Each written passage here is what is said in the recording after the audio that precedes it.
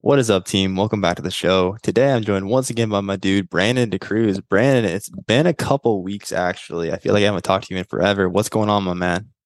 Man, I was about to say the same thing, man. All is well on my end. I do feel like we have more to catch up on our ends as this is probably the first time in a few weeks, or actually not even a few weeks, a few months that we haven't had our weekly Friday calls since you were on vacation last week.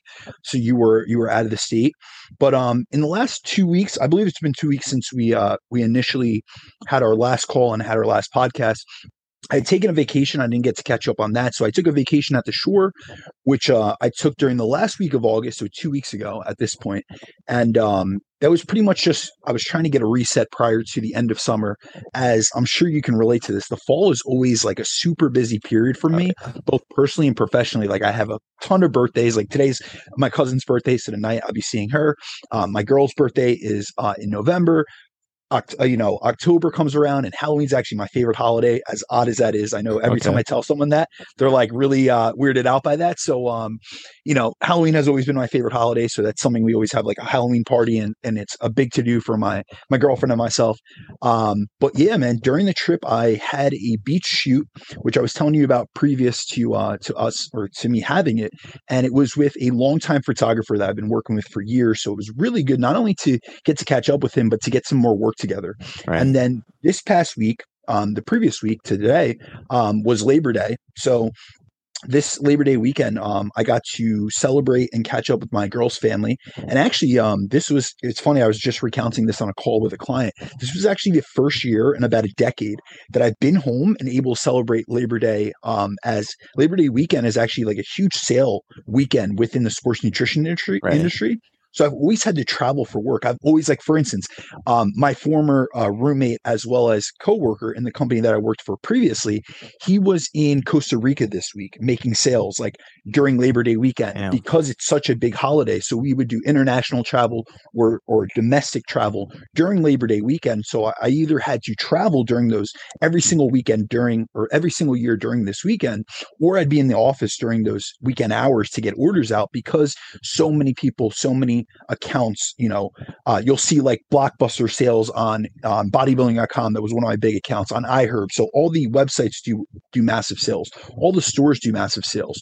So I always had to be available and working for both my accounts and customers. So seeing as I've left the industry as of this year, it was really nice to just be able to spend Sunday with friends and family. It was something that, I haven't really been able to do in so long that I didn't realize how much I miss like the little things in life. And it's Yeah. it's nice to be, I'm always encouraging my clients to take a step back, both away from the process of fitness, but also from other, stressful situations, whether it's business, professional life, things like that, and just really spend time in the moment and really soak it all in. So I was very happy to be able to do that. And then I'm still in my active fat loss phase and I'm towards the end. So, this past weekend during Labor Day weekend, I stayed right on my diet. And this is something I always get questions about. Like, what are you doing like during holidays? Like, well, the thing is, like, I've been doing this for so long, man. I've been fitness modeling for over 10 years. I competed 15 times over the years. So both my family and my girl's family, the great thing about them is that they both understand how much of a priority my physique pursuits are. So both Right. in terms of my physique, but also my profession, because this is me being a walking testament to what I preach for my clients. So I'm blessed in the fact that, they have no problem with me either bringing my own meals or in me making, or in making me something that's more in line with my macro targets and calorie budget. And I don't know about you, but I feel like you're in a very similar position or a very similar mindset in the fact that we don't see like occasions, especially like smaller holidays that aren't massive holidays, like your Christmases, your New Year's, your Thanksgivings that are really centered around food. Like these smaller holidays, like Labor Day weekend, Hmm. I don't really see them as a social event that needs to be catered around food. So like Right. I don't allow myself to get bothered or tempted by what others around me are eating or, anything of that type of sort like many other people do because we have to realize we all have different goals. And in order to attain my own goals, I have specific habits that I need to consistently engage in order to get to where I want to be. And honestly, and this is something I always try to, give back to my clients or a piece of knowledge or experience that I try to partake in and give back to them is that when you have a really specific goal and you want whether it's a contest prep, whether in the case of us, we're doing a photo shoot prep now. The progress I've continued to see as a result of staying on point is much more rewarding than any like free meal or treat or any tasty food could provide me with right then and there. You know what I mean? So really, when it comes down to it, I'm more than happy to just go to occasions, family holidays, and just really partake in more of the social gathering in terms of just connecting with those that I care about and knowing that I'm still in the moment. I'm not distracted by their food. I'm not bothered by their food. This is an active decision that I've made. So just like they don't have any issue with what I'm eating, I shouldn't have any issue with what they're eating. And Right. it doesn't impact me. It doesn't affect me. So I always try to, remove myself from the situation, take a couple, steps back and really see things from a more objective perspective. Whereas I know a lot of people, they struggle during these occasions because they're so, I guess, so caught up in what other people think or what other people are doing that they forget that we all have our own paths, we all have our own goals, and we need to be in line. We need to stay in ethical and habitual alignment with what best suits our goals and not let what other people are doing derail that or influence the path that we take going forward. Absolutely, man. I think that's such a good insight because it is something that so many people struggle with. And yeah, we're in a pretty similar boat there, I think, where for me on like situations like this, like, I mean, it's a holiday, but this is the first Labor Day that I haven't worked in a very, very long time as well. So but I think with things like that, like when it comes to food, I know everyone's perception of this is different, but I know for me, like I'm pretty blessed and most decisions I think I'm able to look at very objectively for me, it's always easy to look at like, especially in situations like that, it's like such a fleeting, like you take a bite of food, it tastes good in your mouth for like a half a second and then it's just gone. Right. And again, everyone can approach this differently and that's perfectly fine. But for me personally, just like considering like, and I really like to discuss the same thing with clients, like, hey, how are you going to feel about this decision 24 hours from now? I'm not here to tell you do or don't eat this thing, but that's all I want you to consider. Some situations it may be like, man, I'm so glad I enjoyed that Christmas dinner. Like for the next couple of years, I'm going to look back and think on like the conversations I had with my family, like all the emotional value I took from that. And like in that situation, and I'm good if this slows my progress a little bit because I'm going to take so much emotional value from it. Dope. Enjoy it. But on the flip side of it, it's like in 24 hours or even in an hour, 30 minutes, I'm really going to wish I hadn't consumed that thing. Then probably don't, right? This is kind of looking at it's basically short-term versus short-term goal. It's delayed gratification, right? Where I think if we Absolutely. can just create a little bit more objectivity around that, it's so helpful. But I mean, it sounds like our weekends were relatively similar. Had the Yeah, diet break, that 4 day yeah. diet. Tell me about the trip and the dive break, my man. I mean, I've heard about it through email, but let's catch up in person about it. Yeah, man, it was good.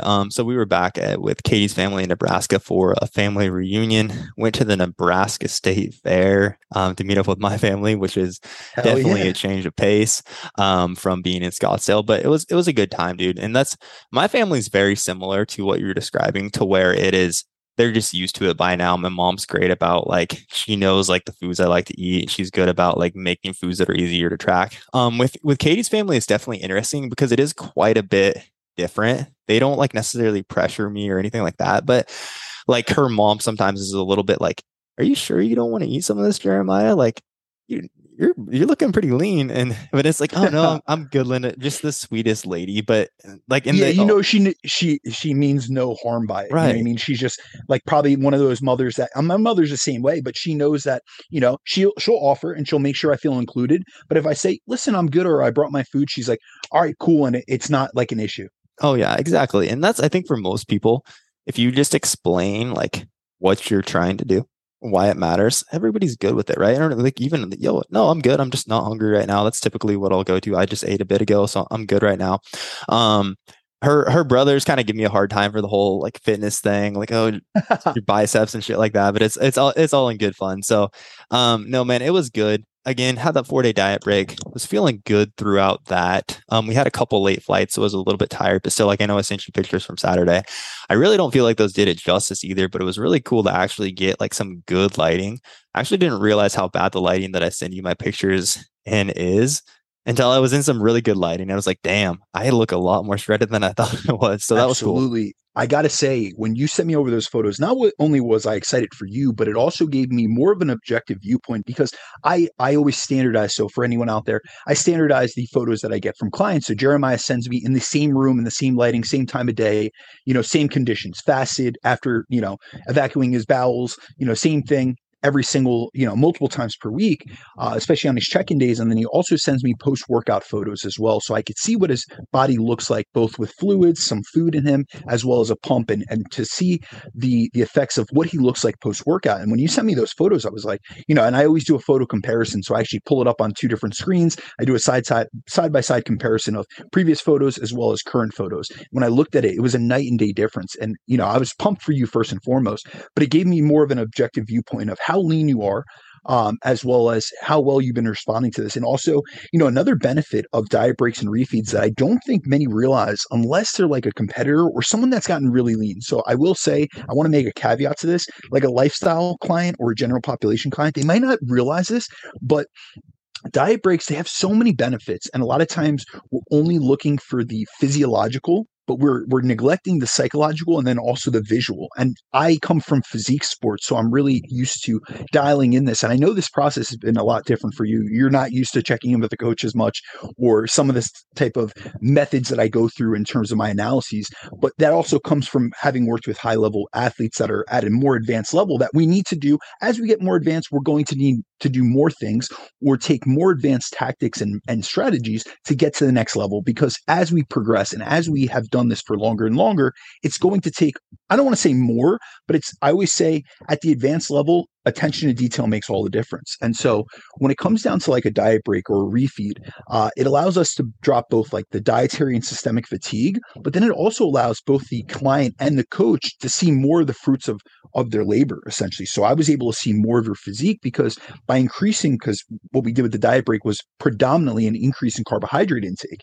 And since it was over a more extended period where we brought you back up to maintenance calories, we're able to replenish glycogen stores. We were able to fill you back out and really see what your physique looks like filled out. Because what we have to realize is that the physique we see that's flat and first thing in the morning, that is, not always the most accurate indication of what our actual physique looks like walking around. And most people are not going to get up, go to the bathroom, be, essentially fasted, and then walk around and go to the beach that way. They're going to have some fluids in them. They're going to go after the gym.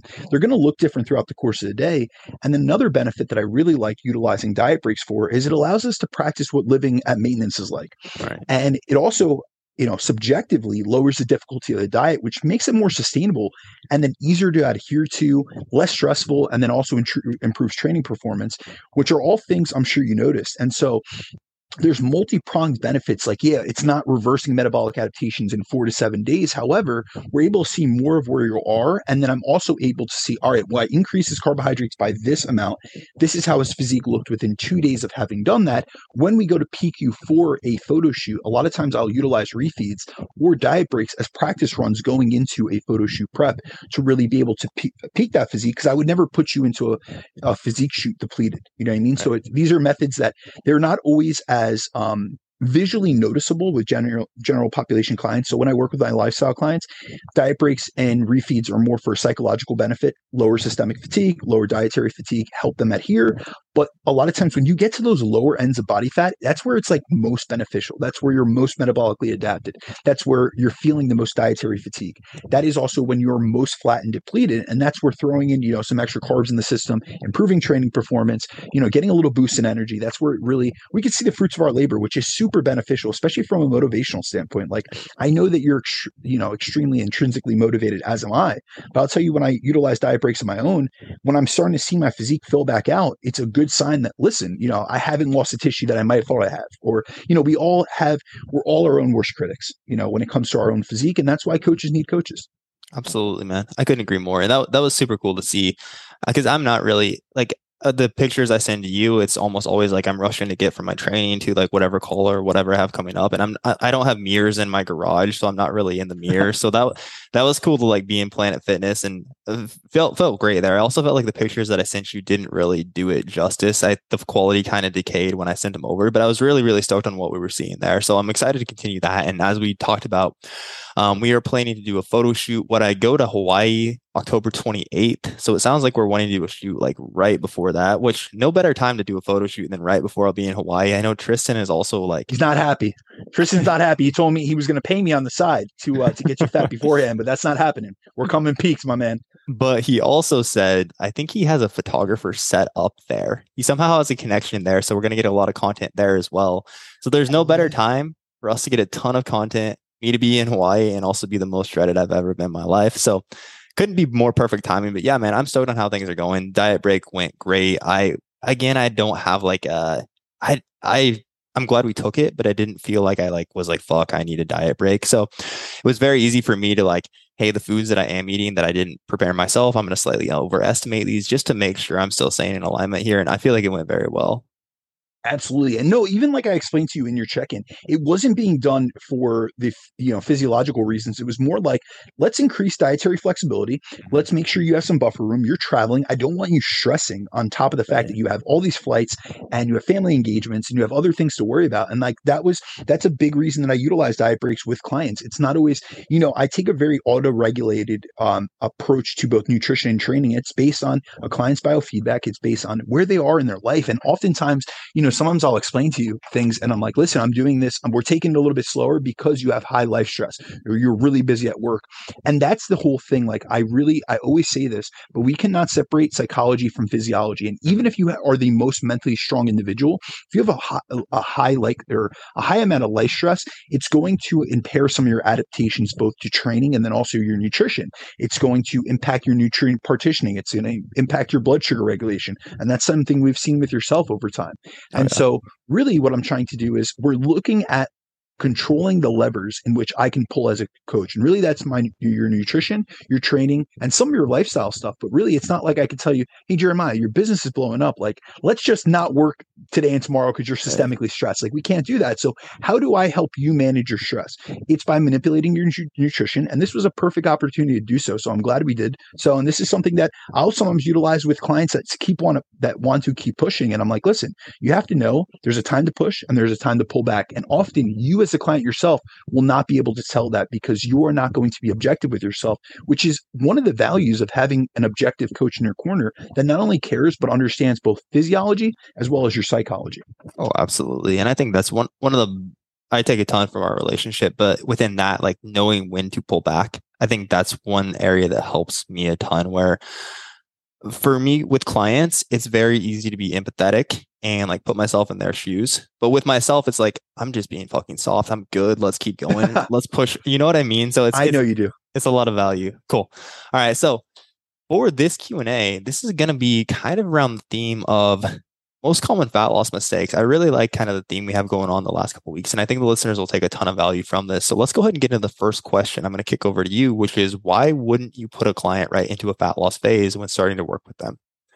Yeah, so this was actually, I've had a bunch of consults this week, and I continually get this question because I am known for having like a large depth of knowledge and experience with fat loss physiology. So a lot of people, and I'm sure the same thing can be said to you, people come to you with the goal, hey, I want to lose body fat. And they're only thinking about that goal then and there, what they want in that moment. And I always say coaching is not only about giving a client what they want, but also what they need. And a lot of times they come to me in a position where they're not ready for fat loss, whether it's physically ready, mentally ready, health-wise, they're not in a good place. So generally, I won't go right into a dieting phase aimed at losing body fat with a client unless it's someone that's an experienced dieter. So for like in our case, Jeremiah, you were someone that I was very familiar with when you came to me. Mm-hmm.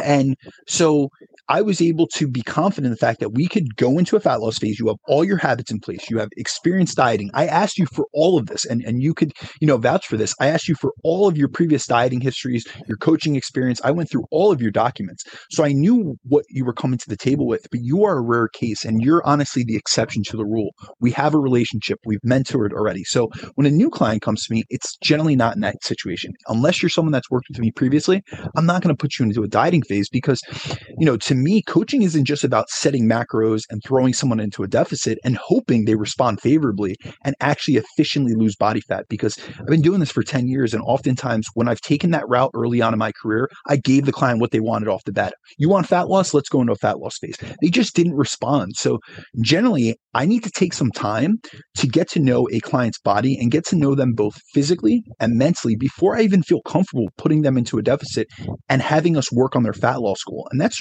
really important, both from a physical and mental perspective on both components. So both from the coaching perspective as well as from the client perspective, because a client comes to me with certain expectations.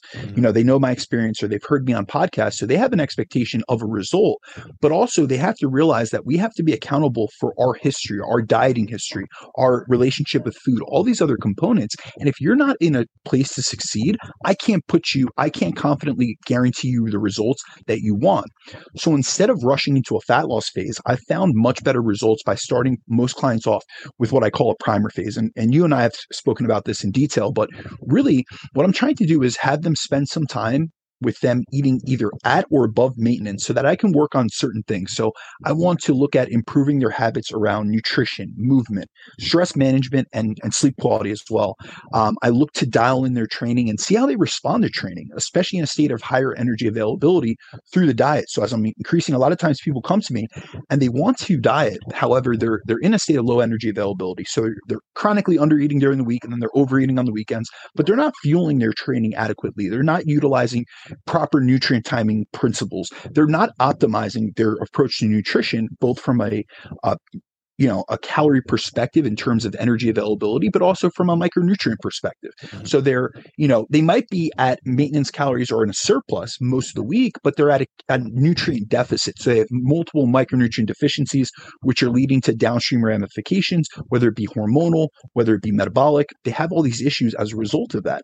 So at that point, if I was to put them into a deficit and then put them on a training program, I'm not able to really gauge their response to training because we know that training adaptations are impaired in a deficit because when you diet, your rates of muscle protein synthesis decline, as well as your rates of muscle protein breakdown increase. So the likelihood, unless you're a newer trainee or you really have every single thing dialed in, your likelihood of gaining muscle during a deficit is much less likely than at maintenance or in a surplus. And then also, I'm looking to modify their behaviors and work on the bottlenecks that have held them back from achieving their body composition and fat loss goals in the past. So whenever I take an intake or a client consult, I'm always asking about what have you done in the past, what has worked and what hasn't. And I'm looking for bottlenecks within either the approach they took or within their lifestyle that has been holding them back from getting the results they want. And that's going to be a key center point. That's in my needs analysis. I'm going to be like, all right, this person, very highly stressed, sympathetically dominant, has a high resting heart rate, all these different things. I'm going to work on those aspects first so that I can, improve upon their weaknesses and also bring up their strengths. And then also a big component of this primer phase is an opportunity for me to collect data on how they respond to different nutrition and training approaches and interventions or methods that I use with them. And then once I have a good feel for their body and their psychology, and I've improved their training performance, their dietary habits, as well as their health markers, I'm huge with that. So I'm looking at insulin sensitivity, I'm looking at aerobic capacity, and then their overall fitness level, along with improving their body composition. Because a lot of people come to me and they're like, well, is this primer phase, like I'm going to stay the same that I am? No, I'm improving your nutrition approach. I'm improving your training, your nutrient timing. There's so many aspects. You are going to be recomping during that process. Right. But our major focus is on eliminating bottlenecks and putting you in a place to succeed. Then, and only then, do I feel comfortable and confident in entering a fat loss phase. But I think it's vital to not only give our clients what they want, but what they need. And many people need to learn how to spend some time at maintenance or above first, and then they need to learn how to manage all the variables needed to improve their body composition before adding in the stress of a deficit and aiming for fat loss. As my whole goal within coaching is to set my clients up for long-term success. And we've had many conversations about this. I don't care about a 12-week transformation. That means nothing to me. And it's Right. not that, a lot of times people hear me say that and they're like, well, how can you not care? No, I care about the client in the moment. But really what I'm looking for is a 12-month transformation. I'm looking for a lifestyle transformation that includes their habits, behaviors, lifestyle, approach to nutrition, relationship with food, not just their body composition. Because when we dial in all those habits and behaviors, we can get them long-term success within their body composition and within their physique. So I would rather set them up for success and not just look for quick results that are here today and gone tomorrow. Because if they don't have the skill set to maintain the results past a 12-week dieting phase or an 8-week dieting phase, that really does nothing for them. It puts them back in that yo-yo loop and that, merry-go-round where they're on the diet, off the diet, they're losing weight, regaining weight. And that's what so many people suffer with. So I want to be the coach that breaks that mold and helps them get past where they've been in the past, as well as much further along in the future. I couldn't agree more with all of that, man. And I think it is this can be hard to hear, but I think a lot of times as a coach, one of the worst things you can do is just base everything around what the client wants to do in the moment, right? Because most people, like, what's got them there currently is like following, hey, so for example, this is like around a training program. A lot of times clients will start and it's like, hey, I really want to build muscle, but I also really like focusing on athleticism. And I also really like doing like HIIT cardio this many days per week. And it's like, hey, I need you to trust that to get a different result, we are going to have to take different actions than we have previously. And we could apply the same concept to the primer phase. So I need you to trust that I can put together a better program for your goals than you have for yourself. And that is going to look different. It's going to feel uncomfortable. It's going to be a big change at the start.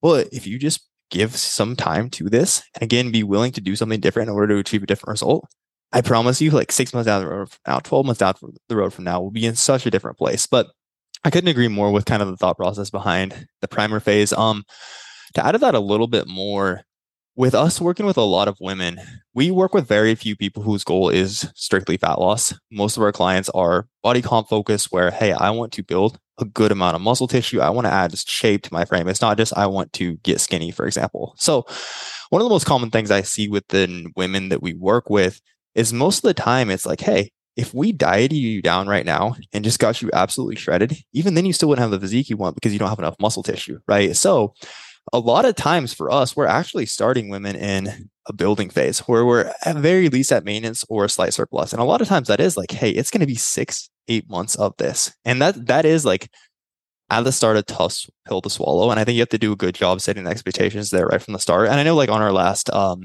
roundtable with Jeff, we talked about like not being too married to the planner, but this is a time where I like to like lay out a rough draft of here's what things are going to look like. So I can constantly revisit with the client, hey, we're here right now, but approximately 8 months from now, for example, this is going to have set us up for such a successful building or fat loss phase. And then 12 months from now, like, we can finally see the changes in your physique you want because we've added more muscle. So a lot of times we're actually like, because I mean, as you mentioned, when we are in a deficit, muscle protein synthesis is going to be reduced. It's going to be harder for us to build tissue. We're going to have less fuel coming in. We're not going to be able to train as hard. Recovery is going to be harder to come by. So within that, and again, if we got you shredded right now and you didn't have as much muscle as you wanted, we would still have to enter a building phase. So let's take advantage of this time. Let's feed you more food. Let's add some tissue. And then when we enter a fat loss phase, and we've also spent a long time feeding you up, your body's going to be in a healthy, responsive place. You're going to have more muscle. And then at the end of that process, you can have the physique you want, but that might be 8 to 12 months. But the alternative to that is we could keep trying to do what you've been doing, where you've been trying to build muscle and lose fat at the same time, and we could keep getting more of the result, right? Like, which of those really sounds better to you? In the short term, that might be more instantly gratifying, but long term, you're probably going to have a pretty similar physique to what you have now, 6-12 months down the road from now. So I really like to kind of approach it like that. And that's a very, very common path for new clients, but I don't think I have much else to add to that one. No, I couldn't agree more. Actually, just today is Friday, but yesterday, Thursday, 9/8, I made a post on a 55-year-old female client that I have that did a body recomposition. And honestly, she came to me for fat loss, and she was dead set that she wanted fat loss. She felt out of shape. She felt like she wasn't able to build muscle and all these things. And I said, listen, we're going to do a primer phase. I explained it to her. She had a friend, luckily, that had coached with me previously. And so there was, some validation behind that. And I said, listen, this is really what I'm feeling most comfortable in. You are not in the place, especially she travels. She's an account executive for a large company in California. She's constantly traveling. I said, listen, you haven't been sufficiently feeding yourself, and you're doing that on again, off again diet. you have inconsistent habits, your sleep is off. We need to dial in a lot of these habit, and lifestyle factors. And I want you to spend time at maintenance and build muscle. So we built tissue, and literally within the last 7 months, she has lost 4.2 pounds. That is it. However, if you guys look at her physique, it is night and day different. She is more muscular. She's significantly leaner. I mean, full abs, really lean back. She's 55 years old. And initially when she came to me, it was, I can't do this because I'm postmenopausal, or there was a lot of these excuses, these self-limiting beliefs, but it really takes investing into the process, believing in it, pushing past those self-limiting beliefs. And at the start, I said, I'm going to have to tell you things you don't want to hear. You are not ready to be in a fat loss phase. It is not going to benefit you. And what's going to end up happening, especially at your age, is that you're going to become a smaller, lighter version of yourself, but you're not going to be a better version of yourself. And especially at the fact that you're in that age bracket where you're anabolically resistant, so you are not as sensitive to amino acids or to protein content. Like, we really need to focus on dialing in your habits around nutrition, making sure you have adequate protein boluses multiple times a day to stimulate muscle protein synthesis, to lower muscle protein breakdown. If I put you in a deficit, we're only handicapping you even more. And I know that's not what you want to hear. You don't want me to tell you, hey, we're going to eat more for these next 3 to 4 months, but that's literally what your body needs to do. And, at first she was, most people are very hesitant to make changes, especially when it's eating more, doing something that's uncomfortable. What we have to realize is that everything within body composition is an adaptation. We go into the gym, we make ourselves super uncomfortable under heavier loads or more repetitions, pushing to fatigue, pushing to failure, seeing a velocity drop off, seeing the cadence of our reps go down.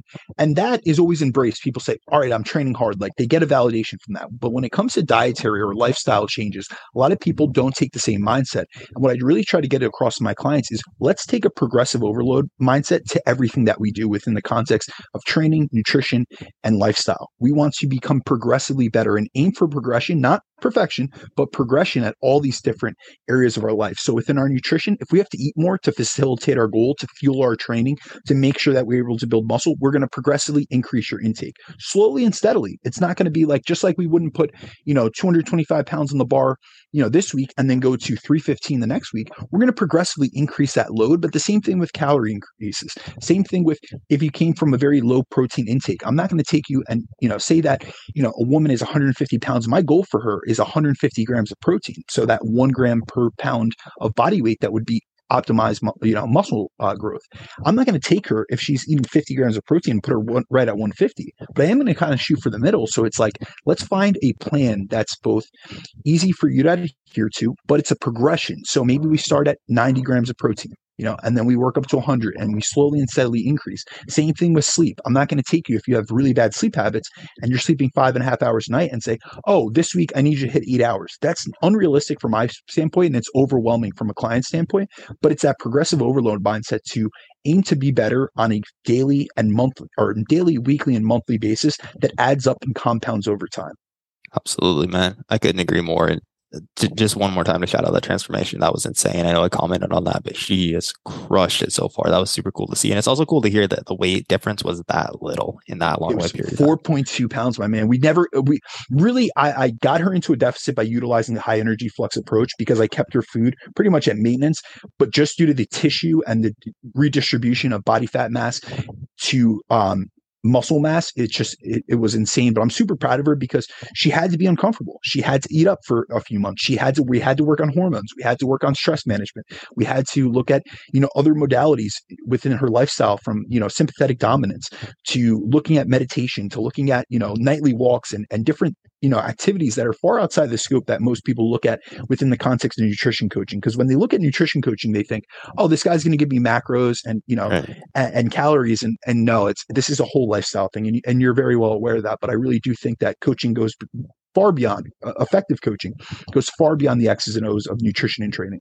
So. Oh, I couldn't agree more, man. And I think coaching has to entail more than just giving someone macros, right? And it's interesting too, because we work with a good amount of people who have just previously worked with macro coaches who kind of just churn and burn through clients, right? And oftentimes there's a conversation of like, this is more expensive than my last coach. And straight up though, that's like, to really change someone's lifestyle, we have to be communicating a lot. And that's like one thing I appreciate about the way you coach is it's very similar to, I've worked with a lot of people in the past who like incorporate all these high touch points, which is something like I wish that I had from other coaches that I worked with in the past. So it's something that we've incorporated, but it's cool to like see the way that you go about that as well. Um, but yeah, I think also one more note on that, like that's why it's so important to look at more than just the way the scale is changing, looking at body measurements, looking at strength progression, looking at progress pictures, because a lot of people hearing that might think you lost 4 pounds in 7 months, you failed, but she crushed it. Her physique looks completely different. So I think that's so important to keep in mind. But to take it to the next question, what are the most common reasons you see people stall during a fat loss phase? I'm 6 weeks into a cut and my weight hasn't budged in the last 2.5 weeks. So within that, a lot to unpack there. A couple of things that come to my mind. First of all, tracking accuracy and consistency is almost always one of the biggest ones. That's always like one of the first things we like to revisit. And honestly, I think that's a large part of the value of a primer phase as well, is making sure clients before they start fat loss understand how to consistently hit their macro targets, just how to track things accurately if you are tracking macros. Because otherwise, like if we are trying to like, hey, you're used to eating 80 grams of protein and now we have you at 120 grams of protein. But if we take that into a deficit, it's kind of like, hey, you didn't really know how to drive before. So we're starting to try to teach you to drive by like, hey, let's start right away, like pedal to the floor. We're just going to go 80, right? It's so much harder in that. So just education around that, I think, is one of the big benefits of a primer phase. Tracking accurately and again, consistently is such an important piece of this as well. I think that a lot of times, and this depends on the individual, but if we're talking about like lean people trying to get leaner, I think a lot of times people don't often understand how consistent and how precise you typically have to be.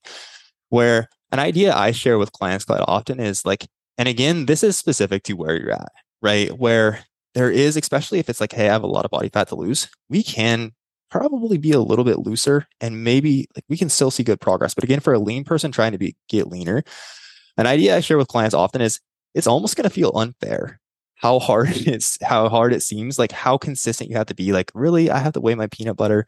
Really, I have to do this stuff.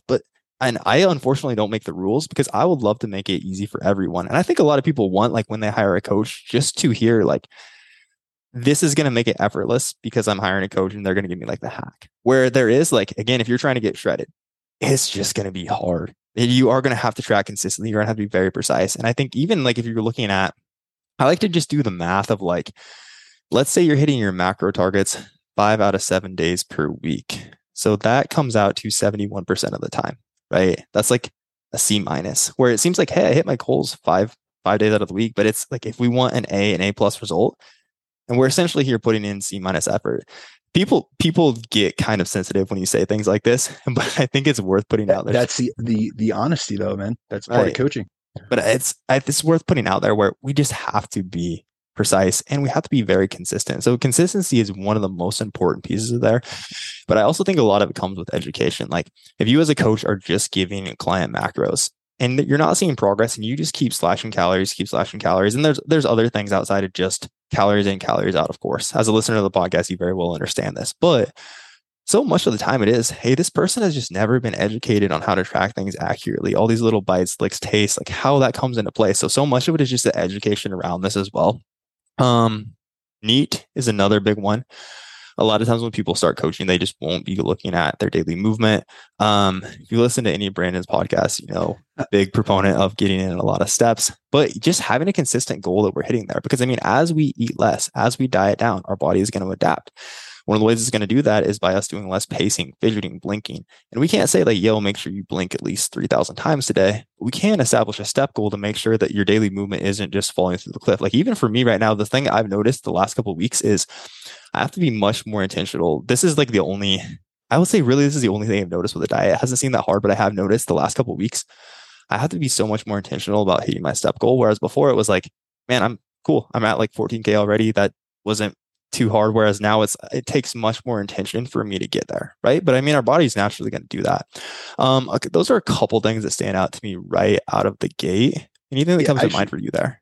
Yeah, no, absolutely. Actually, I want to unpack kind of a little bit more of what you hit on, to be honest with you. Everyone knows me for this, so I'm not going to rant on about that. But I will say that we do see in terms of total daily energy expenditure that when someone loses 10% of weight loss or more, that their total daily energy expenditure, the amount that comes from NEAT can be generally between 85 to 90% of the down regulations we see in their energy expenditure. So for instance, there's research by Rosenbaum and Leibel that pretty much shows that when people lost 10% of their body weight or more, that they lost about 500 calories from their total daily energy expenditure. And of those 500 calories, 100 came from their resting metabolic rate, but 400 came from their physical activity energy expenditure. And they were in a research lab, meaning that those 400 calories came from their decreases directly from NEAT. So guys, keep that in mind. Look my name up. I have done more podcasts on NEAT, energy flux, and all of these concepts, and probably anyone out there. So I won't, bore the audience with that. But really, I do want to come back to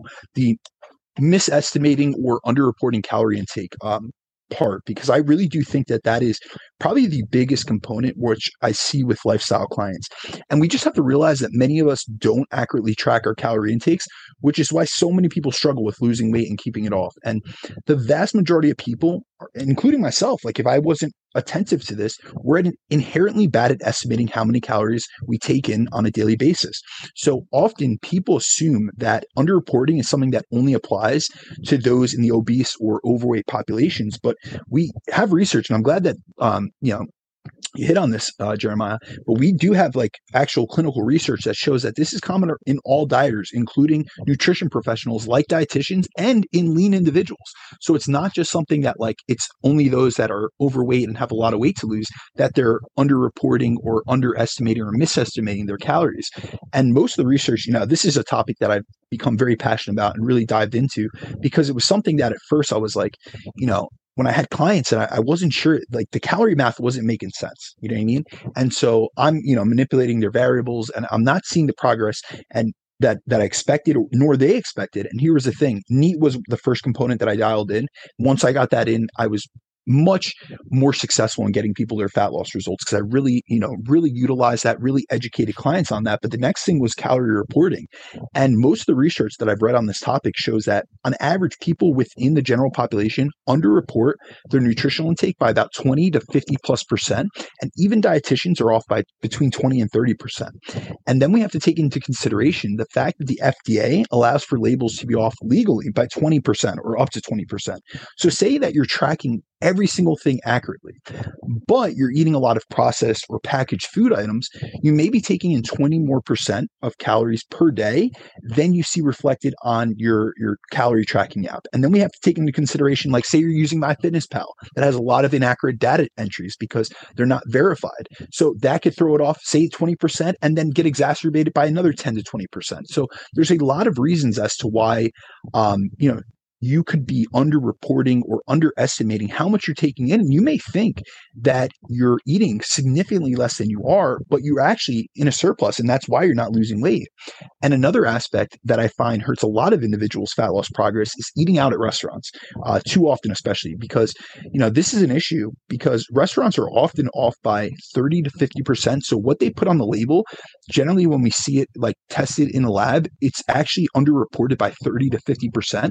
But we even have studies that show that some restaurant meals contain 100% more calories than what's on the label. So if you have a 1,000-calorie dinner or entree, it could actually contain 2,000 calories.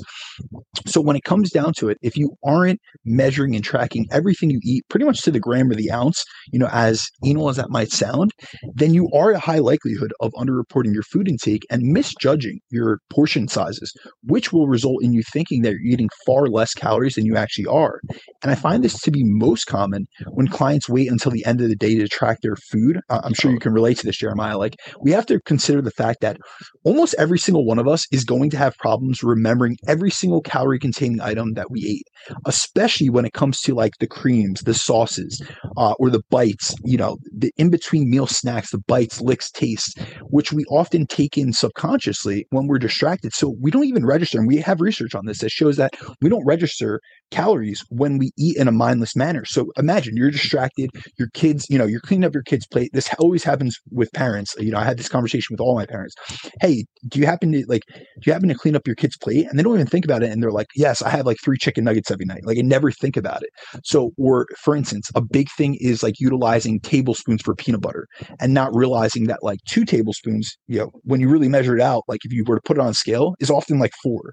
So it's like these little things that they add up throughout the course of the day. And it's not that I want someone to be anal about this. I just want them to be consistent in the manner in which they track and in which they eat. So if you're consistent, it doesn't mean you have to be perfect. You just have to be consistent so then we can track those variables over time, see how your body composition, your body weight responds to those consistent inputs from a nutritional perspective.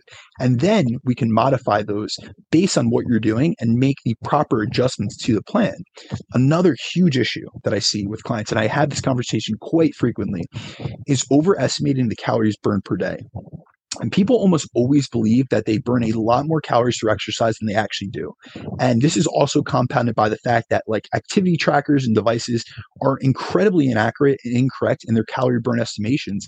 And we also have to think about the fact that you're in a dieting phase. So you are suffering from down regulations in your total daily energy expenditure, which none of these machines that I've seen, and I've looked at every single device that you could think of from your highest end. I mean, I have an Oura Ring, I've had the Apple Watch, I've had the Whoop Band. None of them account for down regulations via metabolic adaptation. So when we see NEAT declines, we see your BMR go down, we see your exercise activity thermogenesis and your thermic effective feeding get lowered and down regulated through, the calorie deficit. None of these can account for that. And then on top of that, we see that in most of the research that people wildly overestimate. So I know there was a study by Wilbon et al. That showed that normal weight individuals overestimated their energy expenditure through exercise by about 3 to 4 times. So meaning like, say they thought, they actually burned 250 calories in a workout. They actually thought that they burned 750 to 1,000 calories. And then in that particular study, they actually ate back a lot of those calories. So it wasn't a dietary study. It was just a exercise intervention study. But, there's so many, areas in which we could be throwing off our fat loss progress or fat loss attempts because of inaccuracies either in tracking in terms of our calorie intake or our calorie expenditure. And then there was also a recent study, actually, I think we covered this on one of our podcasts together, was that they found on average that activity trackers, even the highest models of your Fitbit or your most popular models, rather, your Fitbit, your Apple Watch, and things of that sort, had errors in the estimation of energy expenditure that ranged from 27 to 93 or 94%. So here's the thing with this. We have these compounding issues. So we can't separate these out because the issue isn't that most just underestimate one or the other when it comes to the calories they eat or the calories they burn. They usually misestimate both. So there's my favorite study on this is one by Lichtman and colleagues. And they looked at people who claim to be diet resistant and they were eating 1,200 calories per day. And they said that they could not lose weight on this. And when researchers took them actually in a metabolic ward and tested everything about them from their BMR to their hormones to their energy intake and their energy expenditure, they found that they underreported their calorie intake by an average of 47% per day, which came out to over 1,000 calories. And then on top of that, they overestimated their physical activity energy expenditure by 51%, which was another like 250 or more calories. So in total, they were actually taking in per day 2,500 calories, but saying that they were eating 1,200. And here's the thing with that. It wasn't like they were just outside of the lab and saying those were the numbers they were eating. They were told, listen, you need to track your intake on a tracker, and we're going to monitor you. We're going to know exactly how much you ate or not. And these people were, I don't want to say in denial. It's not like we're bad people because we overestimate or underestimate or whatever it may be. It's just that we're inherently bad at these things. And that's why we have technology. That's why we have all these data. And so we really have to take that in consideration because these are huge differences in calorie expenditure and calorie intake that could put anyone into a maintenance calories, that could derail anyone's fat loss goals. And then the last component that I really see to be an issue is just general lack of adherence to the diet. And we know this, as people get leaner, it gets harder to stick to a diet. You have high dietary fatigue. And on top of that, many people have difficulty adhering to a diet and seem to neglect the fact that they need to be consistent day in and day out to see results. And it's really that consistency over everything. You don't need to be perfect. You could be 90% on your diet, but if you're 90% 7 days per week, it's going to yield much better results than being 100% Monday through Friday and then 50% Saturday and Sunday. I mean, just like you said, Jeremiah, if someone only tracks 5 to 7 days out of the week, that's 71%. So if you expected to lose a pound a week, you could really undo 30% or more of that by just not tracking. And usually it's more because they're going into, they're restricting themselves during the week. And then they're, so they're ambitious. They're on their shit during the week, but then they overeat on the weekends, which completely negates their deficit. And they go into these binge restrict cycles, which either blow their deficit or, put them at maintenance, or oftentimes it puts them in a surplus. And then they get frustrated because mentally, psychologically, they're in a deficit, but physiologically, their body's not registering that deficit. So they're not seeing any weight loss or fat loss. which is like the worst place to be. I like to call that diet purgatory No, because yeah, you that's no man's land. you feel like you're dieting all the time, but you're not actually getting any of the progress from it. And that's I would say the same thing for like weighing and measuring your foods, right? Where so many people are, you're already doing 80% of the work, right? You're already plugging your food into MyFitnessPal. That last, like, what'll feel like 10 to 20% of the work of like actually weighing and measuring these things accurately is going to yield exponentially quicker results, right? So if you're already here, no matter what, dieting is kind of going to suck for most people. Like, why not just get as much out of it as we can? But I think these are super important conversations to have, dude, because there's so much like marketing out there that's like, use my method and this will make dieting super easy for you. You don't have to give up pizza and wine. And again, like we can probably work those things in within moderation. I'm not saying we have to avoid those things entirely, but you probably will have to track it accurately if you're again a lean person Absolutely. trying to get leaner. And I think that's just so important because I think like a lot of the industry just creates this false expectation that if you just find the perfect system, fat loss is just going to be super easy for you. There's not going to be any element of restriction or anything like that. And that's just not the case for 99% of people. It's not the case for 100% of people because we have to remember what induces a deficit and what creates fat loss. Calorie restriction. So there's a restrictive aspect. It doesn't matter if it's you have to restrict calories. If you go on a ketogenic diet, you have to restrict carbohydrates. There is a aspect of restriction in every aspect of dieting. It is the way that you approach it, which is why having a flexible restraint mindset, realizing, hey, listen, there's going to be an aspect of restraint, but I need to have an open mindset to this where I don't look at it as a dichotomous relationship as good and bad foods, on the diet, off the diet, black and white terms around nutrition and my approach. It's really your mindset and realizing, hey, this is a goal and this is going to be a time period, 8, 10, 12 weeks that I'm going to adhere to this specific deficit or this specific calorie budget. And that's going to be what is necessary to get to my goal. But after that, I can eat more. And it's not going to be, you're not in a deficit for life. But what a lot of people do is they don't adhere and they don't stay consistent. So they have to diet for months and months, or they diet their entire lives away because they're on the diet, off the diet. So they always feel like they're in this restrictive mindset. Their life is inhibited. But if they just stayed consistent for a shorter period of time, I'm not saying a rapid fat loss phase, but a effective fat loss phase, they would get the fat off. They would go into a strategically planned reverse diet. They would increase their energy expenditure, increase their maintenance calories, and then be able to live life at maintenance. Like I'm trying to teach clients how to live. And that's why a lot of times I speak on fat loss a lot, but if you really look up a lot of the content I've done, it's been on reverse diet. It's been on increasing energy flux. It's been on getting people into a state of abundance where they can eat more, but they move more and they compensate for having, being able to eat more, but being able to live a less restrictive lifestyle. So I couldn't agree more, man. Cool. I think we crushed that one. Let's get into the next, which is I'm going to kick over to you. Thoughts on cheat meals, cheat days, and 10K challenges. And I'm assuming they're meaning 10,000 calorie challenges. Yes, sir. So this is going to be a little bit of a rant, guys. So get prepared because this is a question I commonly get, and it's just one I'm not a huge fan of. And, cheat meals and cheat days specifically have been popularized by pretty much everyone within fitness. Like your biggest fitness influencers, they have, their shredded six packs with their burgers in front of them. But it's something that so many abuse, and it severely impacts not only their results, but their relationship with food. And we have to realize that what you see advertised on social media isn't what's real life. And I know many of these influencers. I know guys with 100, 200, 300,000 followers. I've been at events with them. I've worked for the supplement companies that sponsor them.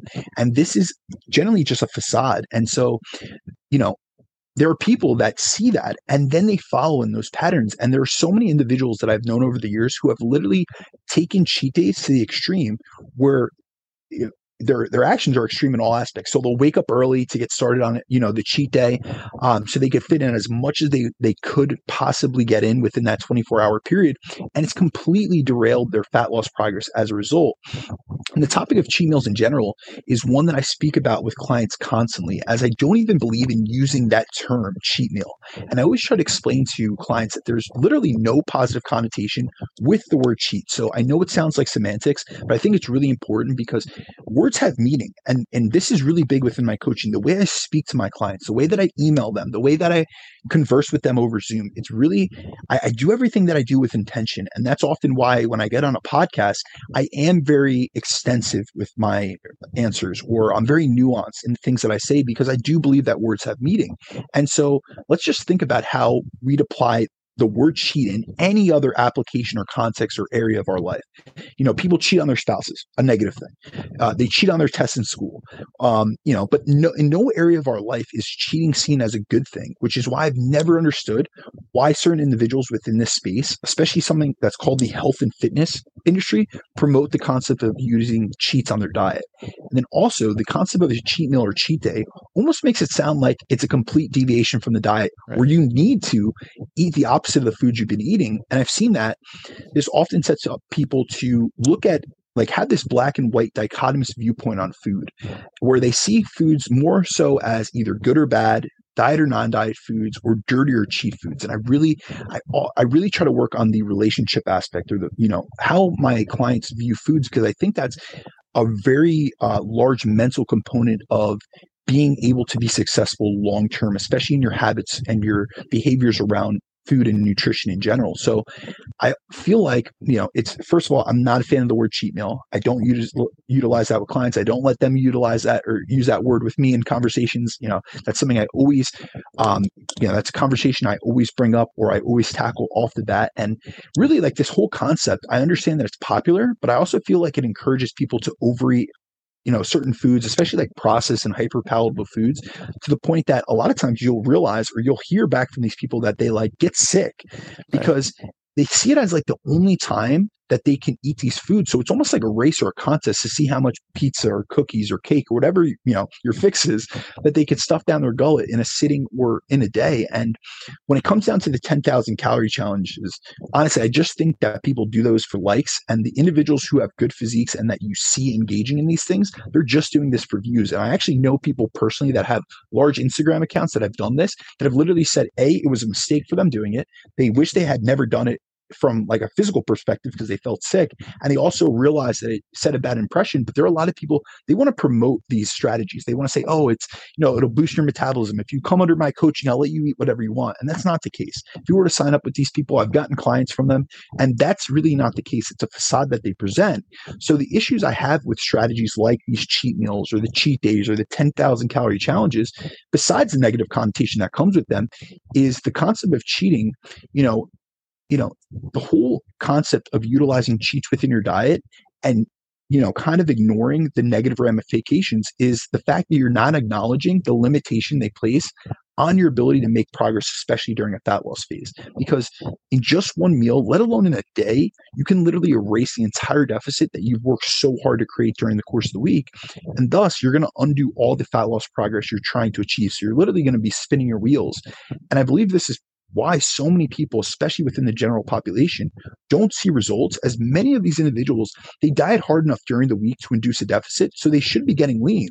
But due to the fact that they're overcompensating with either one meal at the end of the week, which often turns into a full day, because we see, even in like food psychology research, that when you feed a craving, it actually exacerbates that craving. And often with hyperpalatable foods, we even see in research by Kevin Hall that you're more likely to overeat these foods because they're less satiating and they drive what's called passive overconsumption. So we'll overeat calories from those hyperpalatable foods.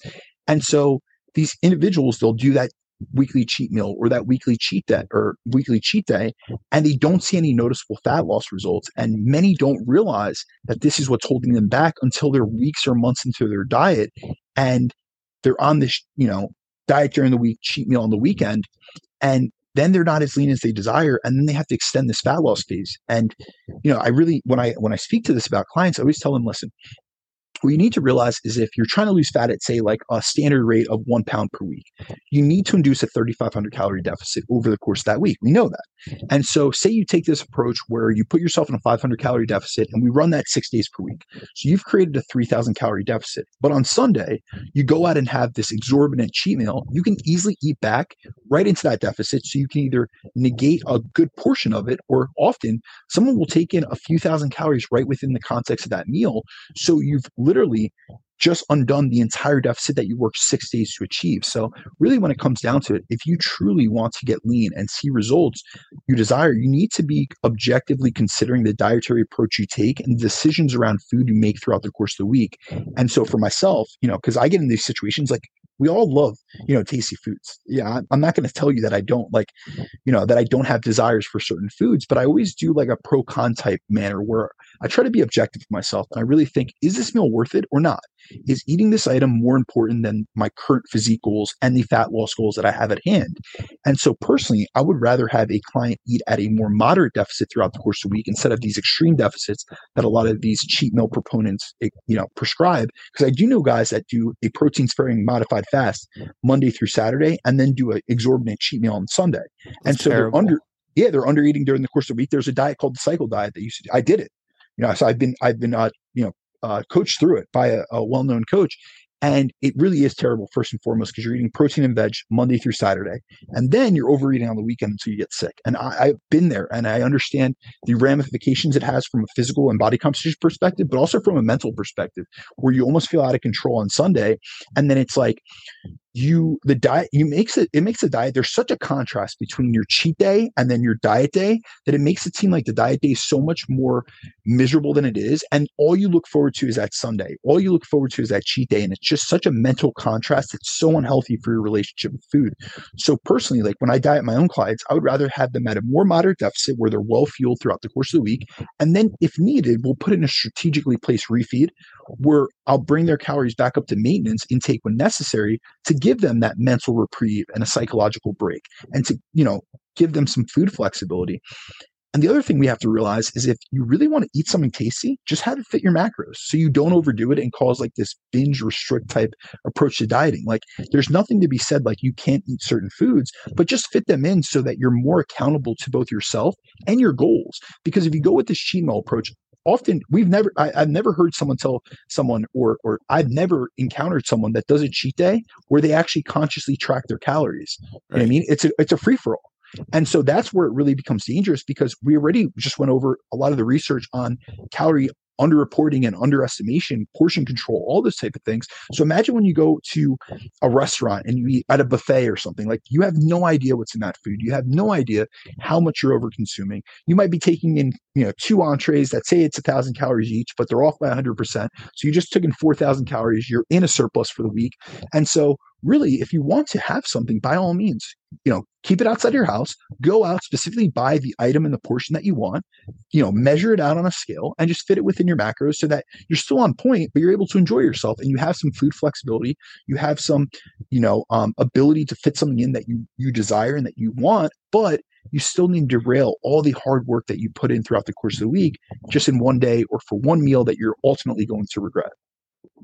I couldn't agree more, man. And you summed that up very well. I don't have a lot to add, but it's really ties in with our last topic where it's very much, again, you can make the diet like what could be a 4-month diet. You could easily make that last 12 to 16 months simply by taking a cheat meal every week, right? Because it's such a good way to undo so much of your progress. And it's like, is the enjoyment that you take from that single meal every week worth another 8 to 12 months of dieting, first of all? But again, like imagine if you just buckled down, didn't do that, got the diet done in 4 months, and then again, you're at maintenance. You feel great in your physique, and you can have so much more food flexibility. You can eat so much more food in this place. Like, it's just such a better place to be. But again, it's kind of just being okay with delayed gratification.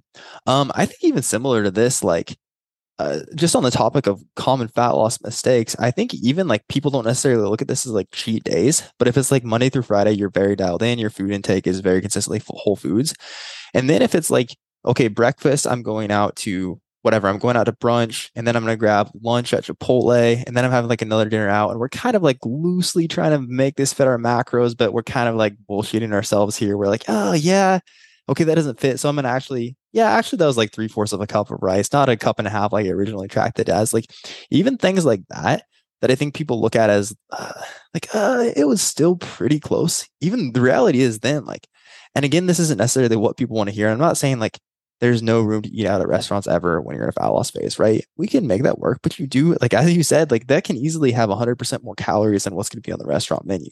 So I think like that in itself, not intentionally being like a cheat meal or a cheat day, but like having like your Saturday, like maybe your Saturday is again like breakfast at Starbucks, lunch at Chipotle, and then dinner somewhere out, and then you go out for brunch on Sunday, and it's like I kind of made it hit my macros. That in itself, I've seen often is enough to stall progress. So something to be aware of. here's the thing with that, and I'm really glad you hit on that, because often when I speak, because I work with a lot of busy, business professionals that travel. So just so for some background information, when I was competing, and I was a full-time executive within the sports nutrition industry, I averaged for 5 straight years, I was on the road between 65 to 75,000 miles a year, and many of those years I contest prep. So I either cooked my food in advance, meal prepped, and froze weeks worth of food around with me. I cooked on a hot plate in my hotel room. I got an Airbnb, or I would eat on the road. But often when I did eat on the road, and this is something that I share with a lot of my busy, traveling professionals, is we have to overestimate the calories. And it's not, I tell them to overestimate because I want them to track it as an overestimation, but we're really not overestimating because the restaurant is going to be off. So what I really tell them to do is always assume that it's going to be 20% off in fat, because fat is going to be the number one macronutrient that is going to be overused within the context of a food label. And so say we go to Chipotle and it says that it has 10 grams of fat in the burrito. However, you have to realize that the chef in the back does not care about measuring out the butter or the oil or anything to the exact macronutrient prescription that it says on the label. That is an estimation, and they're allowed to be off by 20%. And they're probably off by even more than 20%. But let's just play it safe. Let's put it in as 20 more percent so that you're not going to fool yourself. And sometimes I do get into these conversations with clients where they're like, well, I wasn't sure. I'd rather you overestimate it, because you're generally never going to overestimate it to the point where it puts you in that much of a deficit. No one's going to be able to do that, especially with restaurant meals. So I'd rather we play it safe. Let's overestimate the amount of calories. If a burrito says it has 500 calories, let's bring that to 600. Let's, give us some buffer room. And if it was 575, all right, we saved 25 calories. But it's never like you're going to put it down as 600 calories and it was 400 calories. Like it was under what the menu said. And so that's just, we have to be accountable. And, as blunt as it sounds, like calories count even on the weekends. Calories count even if you think they're not in there. Like you could think in your mind, like we have to be accountable, especially to our goals and to our calorie budgets and our targets, because that is what's going to make change within our body composition. So if you just kind of turn a blind eye, and I see this with blood work as well, a lot of times I'll ask clients for blood work, we'll be going over analyses. A lot of times people want to put their heads in the sand. They do the same thing with calorie counting. Like if I don't really think about it, it didn't happen, but your body still registered those calories that you took in. So just be accountable, be aware of it, so that if you see a fluctuation that next week, all right, I must have misestimated that. I must have underreported that Chipotle meal. If I decide to have that every single week on a Saturday as my weekend, flex meal, I just have to make sure that I increase the calorie count that I take from it to be more accurate, so that I don't see these fluctuations as much. So that if I thought that meal had 50 grams of carbohydrates, but my weight is kind of showing me a trend that I'm probably in a 200, 300 calorie surplus, maybe I should account that as 100 grams of carbohydrates and take away from some of my other meals, so that I'm more accountable to both myself as well as to my goals. And so that I don't get hit with these weight fluctuations or this lack of progress or a slowing in progress that then I'm frustrated by, when you could have just been more aware and been, acknowledged it and taken accountability for it. Absolutely, man. And again, as a listener, keep in mind, like, Brandon and I don't make the rules of this. We also wish, like, this can be hard. This stuff can be hard to hear. We wish it was just whatever you want, and because you're in our coaching service now, you're going to be able to get shredded. But this, we would love that for our clients, but I would love that for myself. I'm going to be objective. You know what I mean? Like I'm on very low calories right now because I am at the very ends of a fat loss phase and very low in body fat. And I would love to be able to eat out and do all these things, but I understand that they don't align with my goals. And I also have the mindset that I am willing to sacrifice in the present moment for what my long-term goal was, and realizing that food is always going to be here. But right now I have opportunities. I have photo shoots lined up.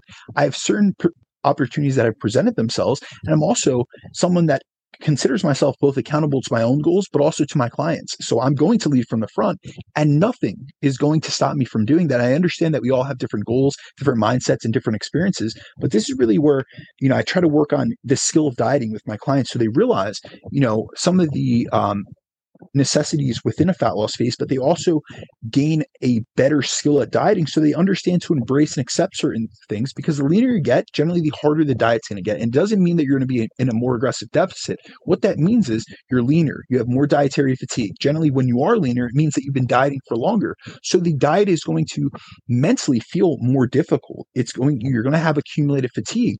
And so that's really where we have to dig down and realize, to get leaner, because I have a low amount of body fat, I'm going to have to push a little bit harder. However, I'm so much closer to my goal than I was 12 weeks ago. And so I just have a little bit more digging to go. But if I keep on doing it by having these restaurant meals or being too flexible, we're not tracking things accurately, I'm only taking that goal and not only not staying in alignment with it, but I'm also pushing it further. So now I have even more weeks of dieting.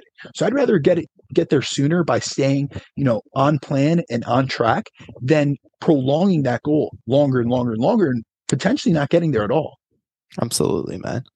Cool. All right. Last question here, which very well ties into the previous one. Why use free meals instead of cheat meals? Now, again, I think to a large degree, we already answered this, but really I like a free meal because it's easier to frame as part of the plan, right? As opposed to, again, like a cheat meal is typically this uninhibited day. Normally with a free meal, and again, when we'll implement with the client varies. I personally, it's very, very rare that I would implement a free meal like in a fat loss phase. But when we do implement free meals, still we're able to, okay, so like going into the meal out, let's really try to hit like these macro targets to make sure we've hit most of your protein. I want carbs about here, fats about here. So again, there's still some structure. And again, like it's a single meal. We're trying to keep this within the constraints of the meal. We can give a good idea like, hey, maybe we're going to have a glass of wine or two, have an appetizer, and then maybe like split a dessert or something like that. And then cool, that's it. That was part of the plan. It wasn't like a dramatic deviation from the plan or anything you need to feel bad about. And then we get back to it. So I personally just like the change in terminology because, again, it's easier to frame as part of the plan to the client. And the client can go out and, again, especially like in a building phase, this is something I like to implement because you can go out, you can enjoy a little bit more dietary flexibility. And again, we kind of work that within the rate of gain we want to see or whatever it may be. But I really again, it can just seem like this is just slight change in terminology. But I think the mindset people approach it with is so much different and so much healthier when we frame it like that versus a cheat meal. No, absolutely. So I will say in the context of dieting, these are used few and far between with my clientele. If a client has a special occasion, an anniversary, a birthday, I will make sure that we're able to fit in a free meal.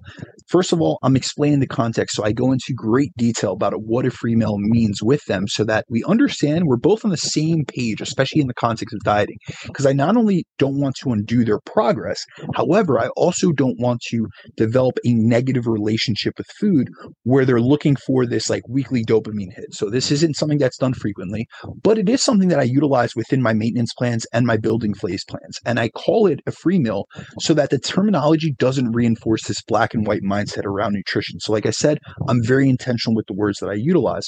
And so generally this is going to be more something that I use in a building phase where someone is in a surplus. We have more calories to play with, but I make sure that this free meal is done within control. So there's some parameters. I give them a lot of flexibility, but there's parameters in which are outlined. So I have a full outline in how I do this, and I won't bore the audience with that, but really I'll get the intention behind it so that those out there understand what we mean when we differentiate between this, like you said, uninhibited, cheat meal that's unplanned. It's just whatever, and it's going all out, and it's this hedonic deviation, as compared to a free meal where the goal with a free meal is for my client to go out to eat and have a meal out where it's less about the meal itself and the deviation off the diet, and it's more about spending time with friends, family, and loved ones.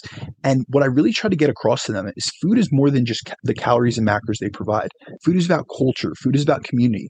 But if you're so focused on the fruit in front of you, you're missing out on the actual ability to connect with others. You're doing like the others around you, and you're doing yourself a disservice and your relationship, not only with those around you, but also with your relationship with food.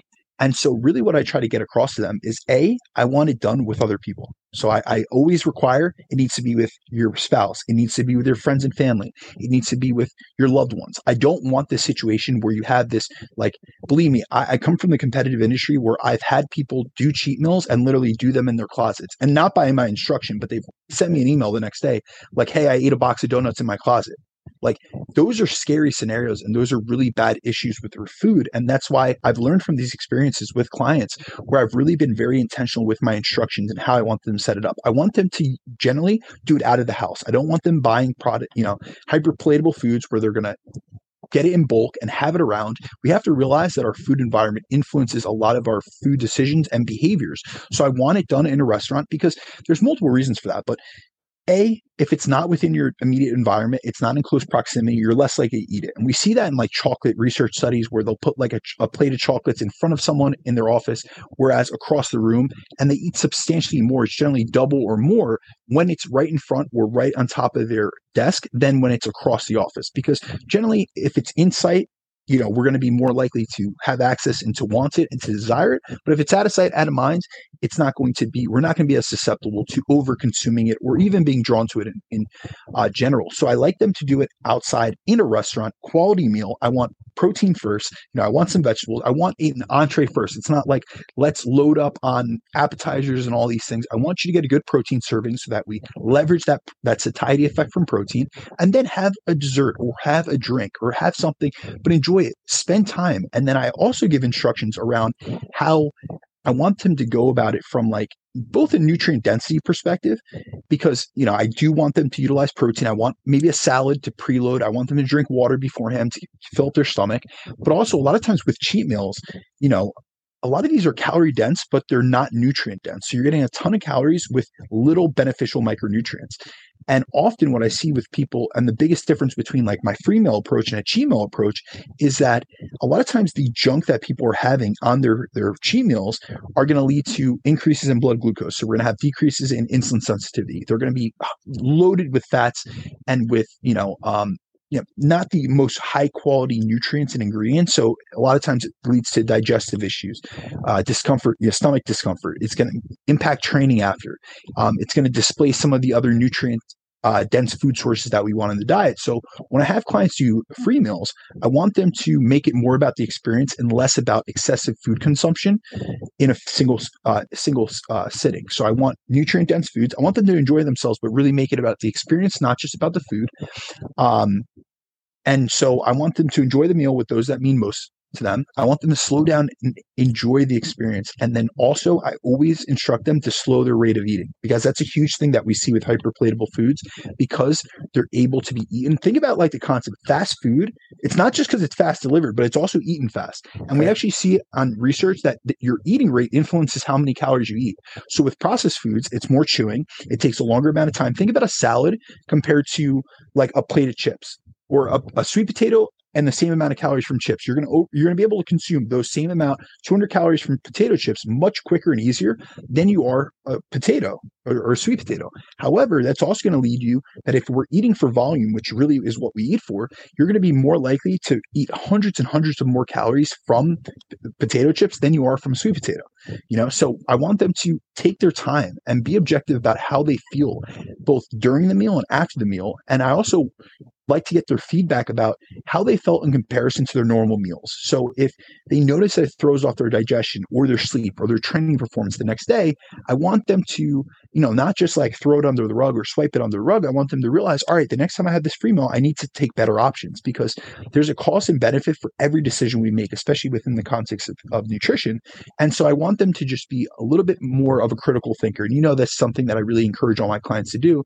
So I'm not saying here, you have to eat these things, but I want a protein serving. I want some vegetables. I want them to start off the meal. Make sure you're well hydrated. Don't go into the meal starving. So I don't want you over restricting yourself for the course of the day. I want you to place it post workout, or within the post workout window, so you have increased nutrient partitioning. And I also want you to really make it about the food or about the people and the experience rather than just about the food. And I don't want it done in a singular manner at your house where you're stocking up on stuff at Costco and then you have access to this and you're eating all night. Absolutely, dude. One other thing I normally like to add to that is just considering like the point of diminishing returns when it comes to food.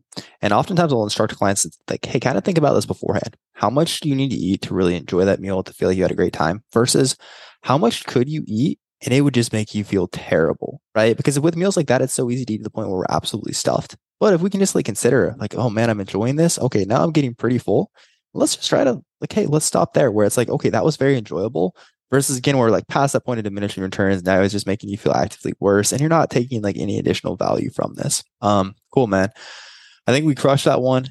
Great conversation as far as fat loss mistakes. Great to be on the mic with you again, dude. Before I let you go, anything else new you have going on that you want to plug? No, man, just another week in the books. I'm looking forward to the weekend and to another week of productivity. It is fall, so the weather is already changing over here. I will tell you that it looks like fall out here. I already have leaves everywhere in Jersey. Crazy. It was 60 degrees this morning, so it's getting quite cold. And so I'm just looking forward to the season ahead. But I'm glad you're back from vacation. I'm glad to be linking back up, and let's get our weekly podcast going, my man. Absolutely, dude. We'll keep it rolling. So for the listeners, as always, thank you guys for tuning in. I will link up where to hit up Brandon per usual in the show notes, and we will catch you guys next time.